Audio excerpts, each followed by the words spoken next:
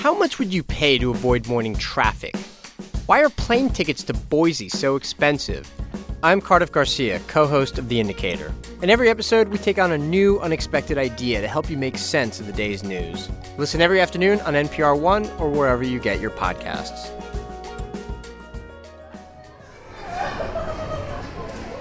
So imagine you're walking through a department store, like our voice actor here. Ooh, weekend sale. You want to buy something to wear for this thing you have coming up. A date, maybe it's a job interview. I do need some new shoes. Anyway, whatever it is, it doesn't really matter. The point is, you want to look good. So you're looking around and you're shopping when you notice that one of the security guards is staring at you, like full-on gritting on you. Oh my God. Ugh. And you get that knowing feeling in the pit of your stomach. You can't prove it, but you know what it is. He's looking at you because he thinks you're stealing something or about to steal something. And he thinks you're stealing something because you seem like you don't belong there, and you seem like you don't belong there because you're black. Okay, this is really ridiculous. And you're annoyed. You're angry. Come on. And you want to leave, but you also want to be like, I can afford this shirt and those shoes. But also, you're like, even if I couldn't afford this shirt, I still get to be in the store without you clocking me. So maybe you go buy the shirt, you cop this shirt, and pointedly eyeball the security guard on the way out. You showed him. #capitalism. Or maybe you put that shirt down and walk out, because why would you want to patronize a store that would treat you like that? This is trash. So that encounter is one of those little indignities that make up the tapestry of American racism. Some folks call them microaggressions. I personally hate that word, so I don't say it. But, it's not like mass incarceration or forced displacement. And when you recount that story to someone, maybe they say, you should let it go. Just get over it.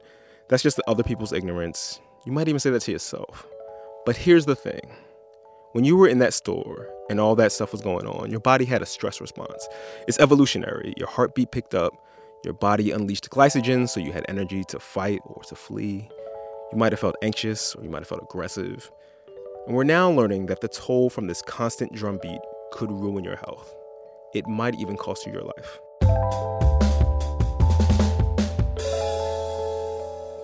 You're listening to Code Switch. I'm Gene Demby. Shireen is out this week. And on this episode, the high health costs of discrimination. We're going to hear from a researcher who was one of the first people to discover just how discrimination erodes your health. But first, we're going to start with a story about a woman named Shalon Irving.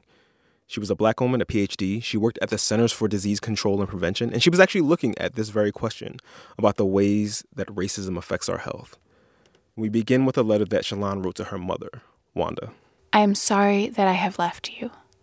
On the particular day that I am writing this, I have no idea how that may have occurred, but know that I would never choose to leave. I know it seems impossible right now, but please do not let this break you. I want you to be happy and smile. I want you to know that I am being watched after by my brothers and grandma, and that we are all watching you. Please try not to cry. Use your energy instead to feel my love through time and space. Nothing can break the bond we have, and you will forever be my mommy, and I your baby girl. That was the voice of Leah Donnella reading a letter that Shalon's mother found not long after her death. Shalon passed away last year, just a few weeks after giving birth to her daughter. NPR's Renee Montagne and ProPublica's Nina Martin learned about Shalon's story while they were investigating the high rates of maternal deaths in the United States. Within that high rate, Black women are 3 times more likely to die than white women. Here's Renee with a story that originally aired on All Things Considered. By any measure, Shalon had accomplished a lot. Highly educated and well-paid, she owned her own home and had access to the finest health care, yet none of that protected her from becoming part of the shockingly high rate of Black maternal mortality. Soleil, can you say hi? Hi. On a recent afternoon, we joined Shalon's mother, Wanda Irving, in her home outside of Atlanta. She was surrounded by photos and mementos and caring for the baby Shalon left behind when she died from complications of childbirth. There's a picture of her and Soleil with the same outfits that was taken the day she collapsed, the morning of the day she collapsed. Soleil is French for son. She just lights up a room when she smiles. And she's the only reason I have for getting out of bed every morning. The fact that in 2017 America, a Black woman is still 3 to 4 times as likely to die in pregnancy and childbirth, and that there are twice as likely to suffer a life-threatening complication, I think that's a national disgrace. Dr. Michael Liu spent years as head of the Maternal and Child Health Bureau. That's the main federal funder of programs for mothers and infants. He and others have done studies showing that an important cause of poor outcomes in childbirth for all Black women is prolonged exposure to the indignities and dangers of discrimination. We're talking about African-American doctors and lawyers and business executives, and they still have higher maternal mortality rate than white women who were high school dropouts. It's the experience of having to work harder than anybody else just to get equal pay and equal respect. It's being followed around when you're shopping at a nice store or being stopped by the police when you're driving in a nice neighborhood. Those types of experiences create a kind of chronic stress that continues to gun the engine, which over time create the wear and tear on your body's systems. There is a word researchers use for this accelerated deterioration of the body. It's called weathering, and some studies suggest it can be measured at the level of chromosomes. One study looking at the chromosomal markers for aging found that middle-aged African-American women on average appear 7.5 years older than their white counterparts. The lead author was a pioneer in the study of weathering, Arlene Geronimus of the University of Michigan School of Public Health. Long-term exposure to cascades of stress hormones causes a lot of different health vulnerabilities, and it increases your susceptibility to infection, but also the early onset of chronic diseases, in particular hypertension, diabetes, morbid obesity. Weathering and chromosomal indications of aging can occur in anyone. One study, for example, showed similar weathering in white mothers caring for autistic children. The core problem is lifelong, unrelenting stress. And for African American women, pregnancy becomes an even more dangerous time. Pregnancy is a big stressor on the body, and a healthy body can adjust and adapt to it, but a body that's worn out will have a much harder time and therefore putting the woman at greater risk. Photos of Shalon Irving show a vibrant woman river rafting with friends, posing in a silky evening gown. And beneath Shalon's broad smile and healthy glow lurked many of the same issues that beset less privileged Black women. Shalon had already lost both of her siblings, a baby brother in a car accident, and then her beloved older brother, Sam, died slowly from MS.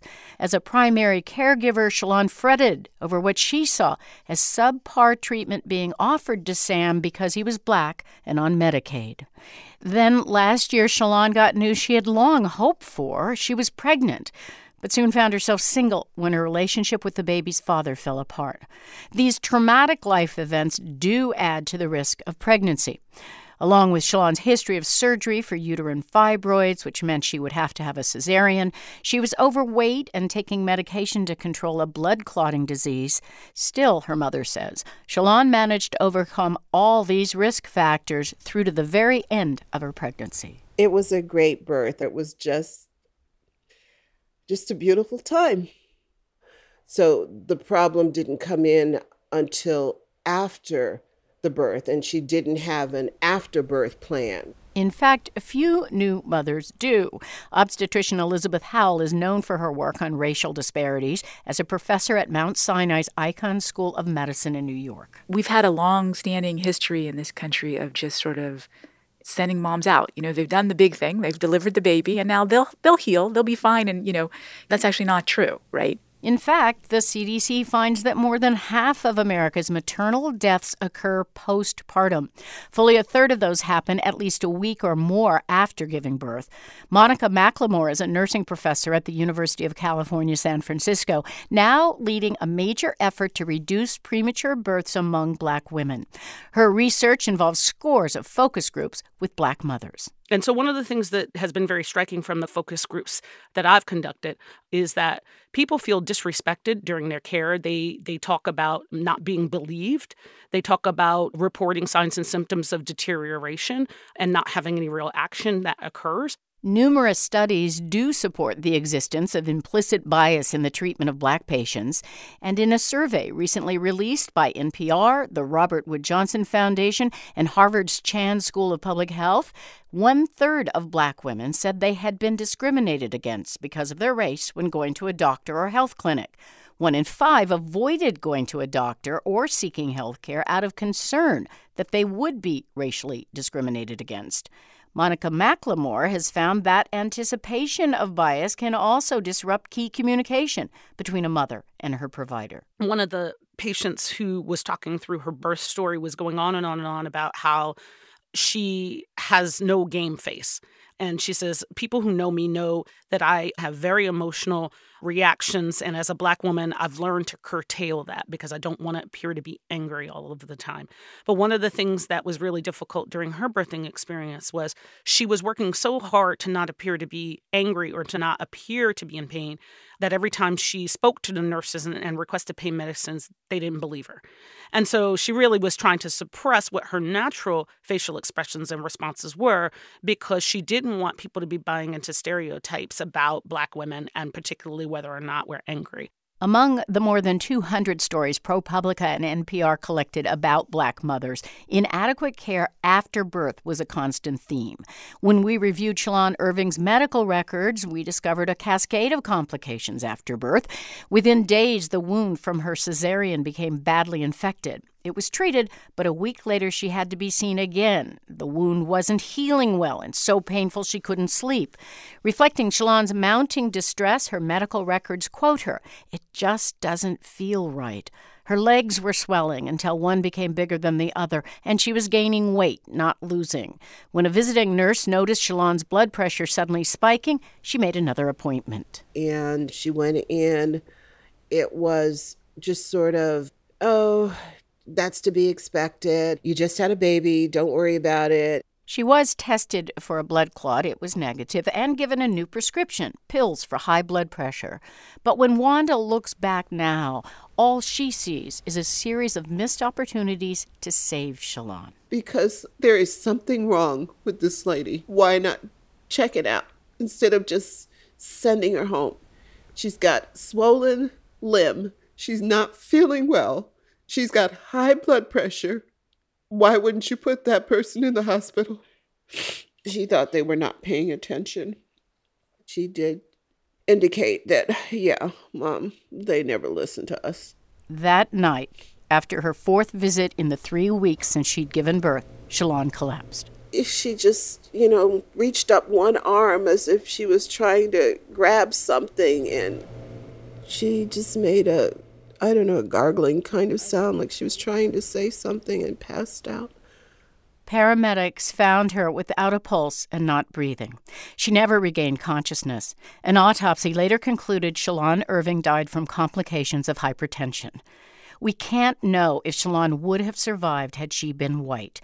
But hers is a story that does fit into the larger picture described by researcher Arlene Geronimus of why Black mothers too often die after giving birth. Weathering itself just leads to a greater health vulnerability.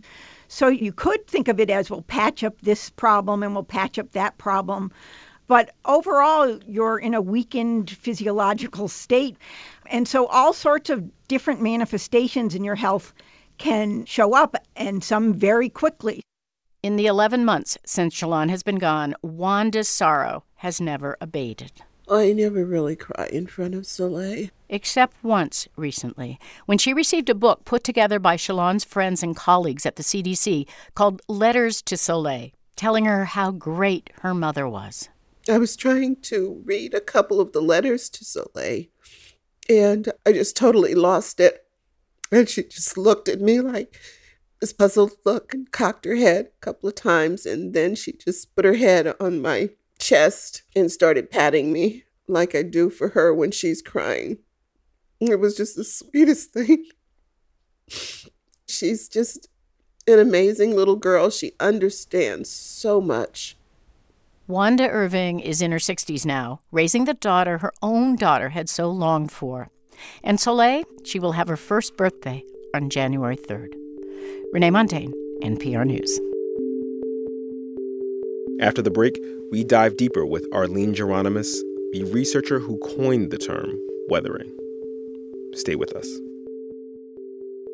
Support for this NPR podcast and the following message come from Independent Lens, documentaries from across the country that remind us we are all neighbors. Monday nights on PBS and streaming free on independentlens.org. Presented by ITVS. Support for Code Switch and the following message come from ZipRecruiter. A new year has begun, and if you're setting new goals for your business, you need the right people on your team. ZipRecruiter has transformed how you find them. ZipRecruiter posts your job to over 100 job sites with just one click. Then they actively look for the most qualified candidates and invite them to apply. That's why 80% of employers who post on ZipRecruiter get a quality candidate through the site in just one day. Try ZipRecruiter for free at ZipRecruiter.com/switch. Each and every morning, there are a whole lot of places you can look for news. Try this instead, though. Listen to Up First. Up First is the morning news podcast from NPR. One tap, and 10 minutes later, you have started the day informed. Find Up First on the NPR One app and wherever you listen to podcasts. And we are back. We're talking with Arlene Geronimus. She's a public health researcher and professor at the University of Michigan's Population Studies Center. You heard her in Renee Montagne's story just now. She's one of the people who first started this research. Thank you for coming on Code Switch, Arlene. My pleasure. So can you tell us a little bit about how you came to this research? Yes. I actually started to come to this research when I was college age, and when I started to see real differences in the life experiences and also the physical health of my college classmates who were from a more privileged population and young women I got to know quite well when I taught at a school for pregnant teenagers as a part-time job in Trenton, New Jersey, which was a more working class and largely minority population. I began to wonder about why I was seeing those differences and what did they mean.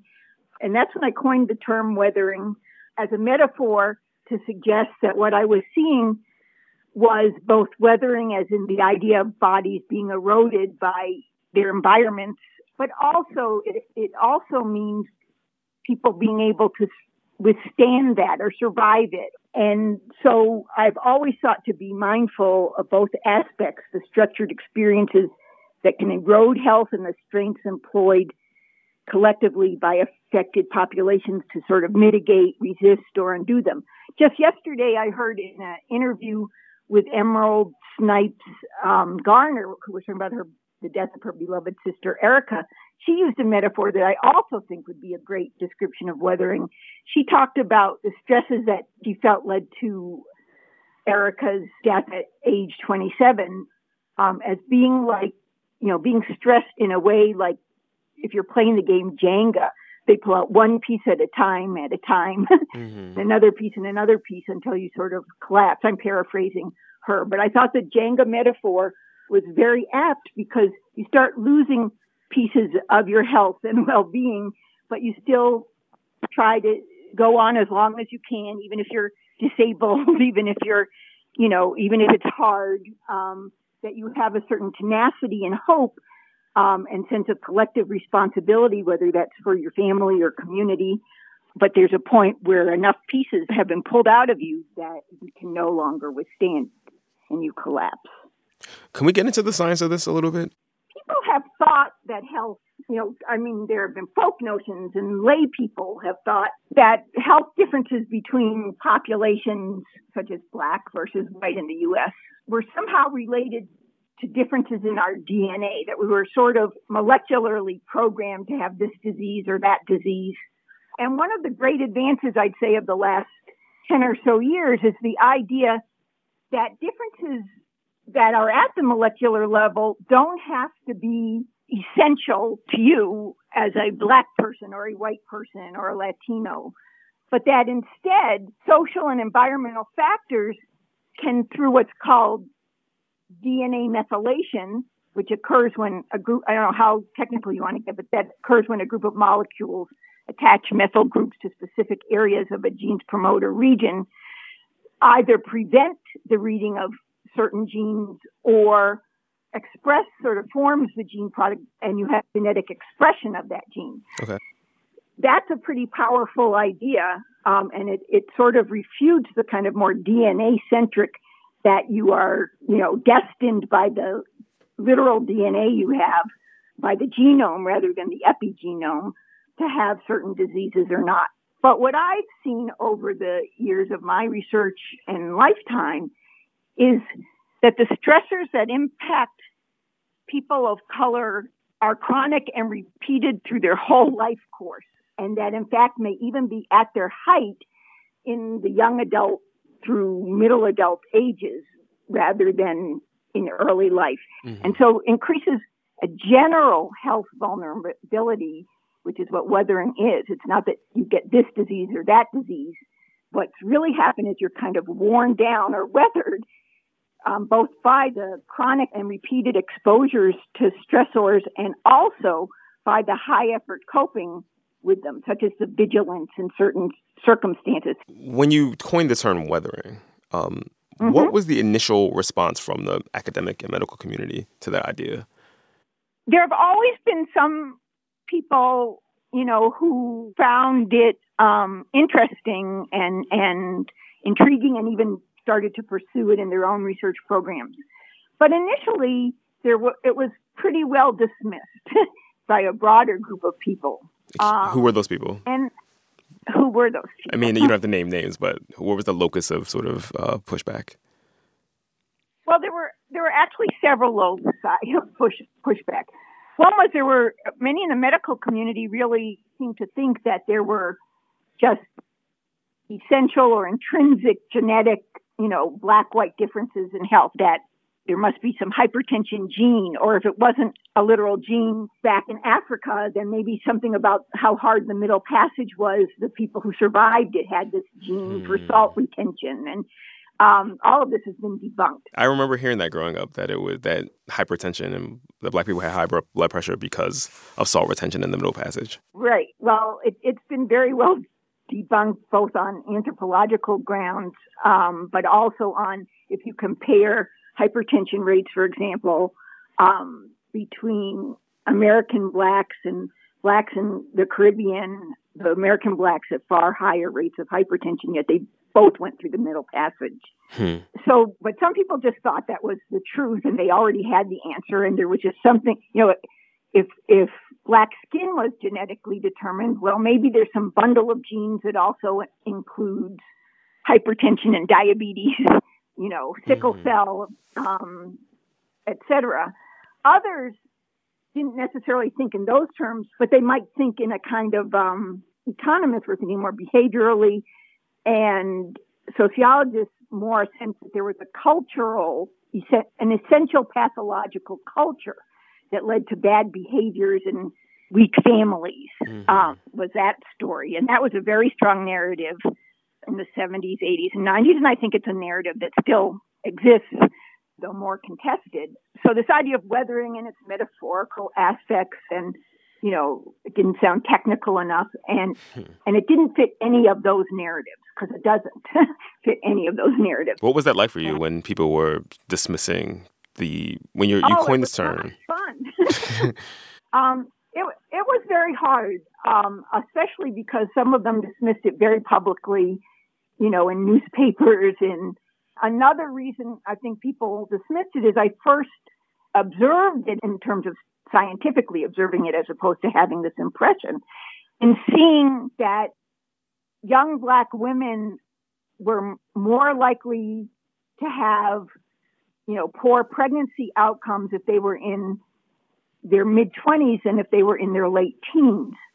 And this flew in the face of a lot of advocacy organizations that were working very hard to prevent teen childbearing, and who thought that, I think there was a Time magazine cover at one point that said something like all social problems stem from teen childbearing. There was certainly a whole narrative that teen motherhood somehow caused perpetual poverty, lack of education, etc., and poor birth outcomes. So even though I was able to show, the data spoke for themselves, that the risks were higher in Black young women the later they waited to have children, and that was not true for whites. Whites had the lowest risk around the mid-20s and the highest risks in their teens. And the rates were higher because the Black women who waited later were more weathered. Exactly. They had been basically in America for a longer time. America had been happening to them for a longer period of time. Exactly, and the impacts on their bodies had been happening for a longer time. Right. So when did the conversation start changing? I mean, was that just a function of better scientific understanding of genomics, or when did this idea of weathering start to gain more traction? It's been sort of 2 steps forward, 1 step back, rather than there being a time it gained traction. I think first of all, it was a hypothesis for me at first, and then I started with colleagues doing studies to test it. And so years went by, we had more and more studies that seemed to be consistent with it. So we had more real evidence. And people would say, well, maybe it's true for poor birth outcomes, but the mothers will be poorer later. And then we and other people showed that was not really true, or that had been at best way overstated and exaggerated. And then they'd say, well, it's bad for the well-being of the children. And then we did studies looking at the children and found that wasn't true. So we started to gain more and more momentum in terms of actual scientific evidence, including done by other researchers not working with me. So it did start to get a broader sense of support. In addition, I think this idea of stress, and not just as, the kind of stress, I feel so stressed, but this broader sense of stress actually being this physiological process that impacts your health or the strength of your various body systems, that became better understood sort of in the 90s by a variety of neuroendocrinologists, so kind of lab scientists like Bruce McEwen at Rockefeller University or Robert Sapolsky at Stanford. And so they talked about these stress reactions, what they do to your body, how they happen. And, I don't want to sound cynical, but because, instead of it being a metaphor called weathering and being about minority populations and cultural oppression and discrimination, it was instead just about physiological reactions in human beings discovered by, 2 men, or it was many more men, and it was women too, but the 2 people who got, I think, the most credit, and deservedly, were men who were lab scientists. And so I think that gave it a credibility in our society that talking about weathering and lived experience and racism didn't get. Right. I want to go back to your Jenga metaphor really quickly. So you said that weathering is like a game of Jenga in which, you routinely have these blocks removed from one level and moved up to a different tier. And so everything becomes more and more unstable and a lot more tenuous. Mm-hmm. To stay with this metaphor for a second, is there any way to put the blocks back? It's hard to say, but I don't think it's sort of the complete done deal. I certainly don't believe there isn't anything that can be done. One thing that can be done and is done, and this, benefits in particular people who are weathered but in the middle class or more highly educated, is access to health care. So you might be hypertensive from weathering, but if you have good access to health care, you get it diagnosed early, you get it treated, you learn what you need to do with your diet to make it a little less likely to turn into its most pernicious and life-threatening form. So we've seen evidence, for instance, in some of our studies where we've compared Blacks in very high poverty areas to Blacks in more middle-class neighborhoods. And what we've seen is that those in the higher-class neighborhoods do have much longer life expectancy than those in the poor neighborhoods, but they spend most of that extra life with chronic conditions and possibly disabled or with a variety of morbidities than whites with the same incomes and educations living in the same neighborhoods. So certainly having the longer life expectancy and averting death and averting the worst versions, of hypertension or diabetes or their complications, avoiding amputations and strokes, etc. Those are good things, but without dealing with the kind of more structurally rooted factors that lead to weathering across class, we're not going to, end weathering. Arlene Geronimus is a public health researcher. She's a member of the National Academy of Medicine. She's a professor at the University of Michigan's Population Studies Center and the School of Public Health. Thank you so much, Arlene. We appreciate you. Thank you. Thank you very much. All right, y'all. That is our show for this week. We want to hear from you. You can get at us on Twitter. We're at NPR Code Switch, and our email is codeswitch@npr.org. Subscribe to the podcast wherever fine podcasts can be found or streamed. And please give us a review on iTunes. It helps other people find the show. Leah Donnella and Sammy Yenigan produced this episode. It was also edited by Sammy Yenigan. We had original music this week by Ramteen Arablouei.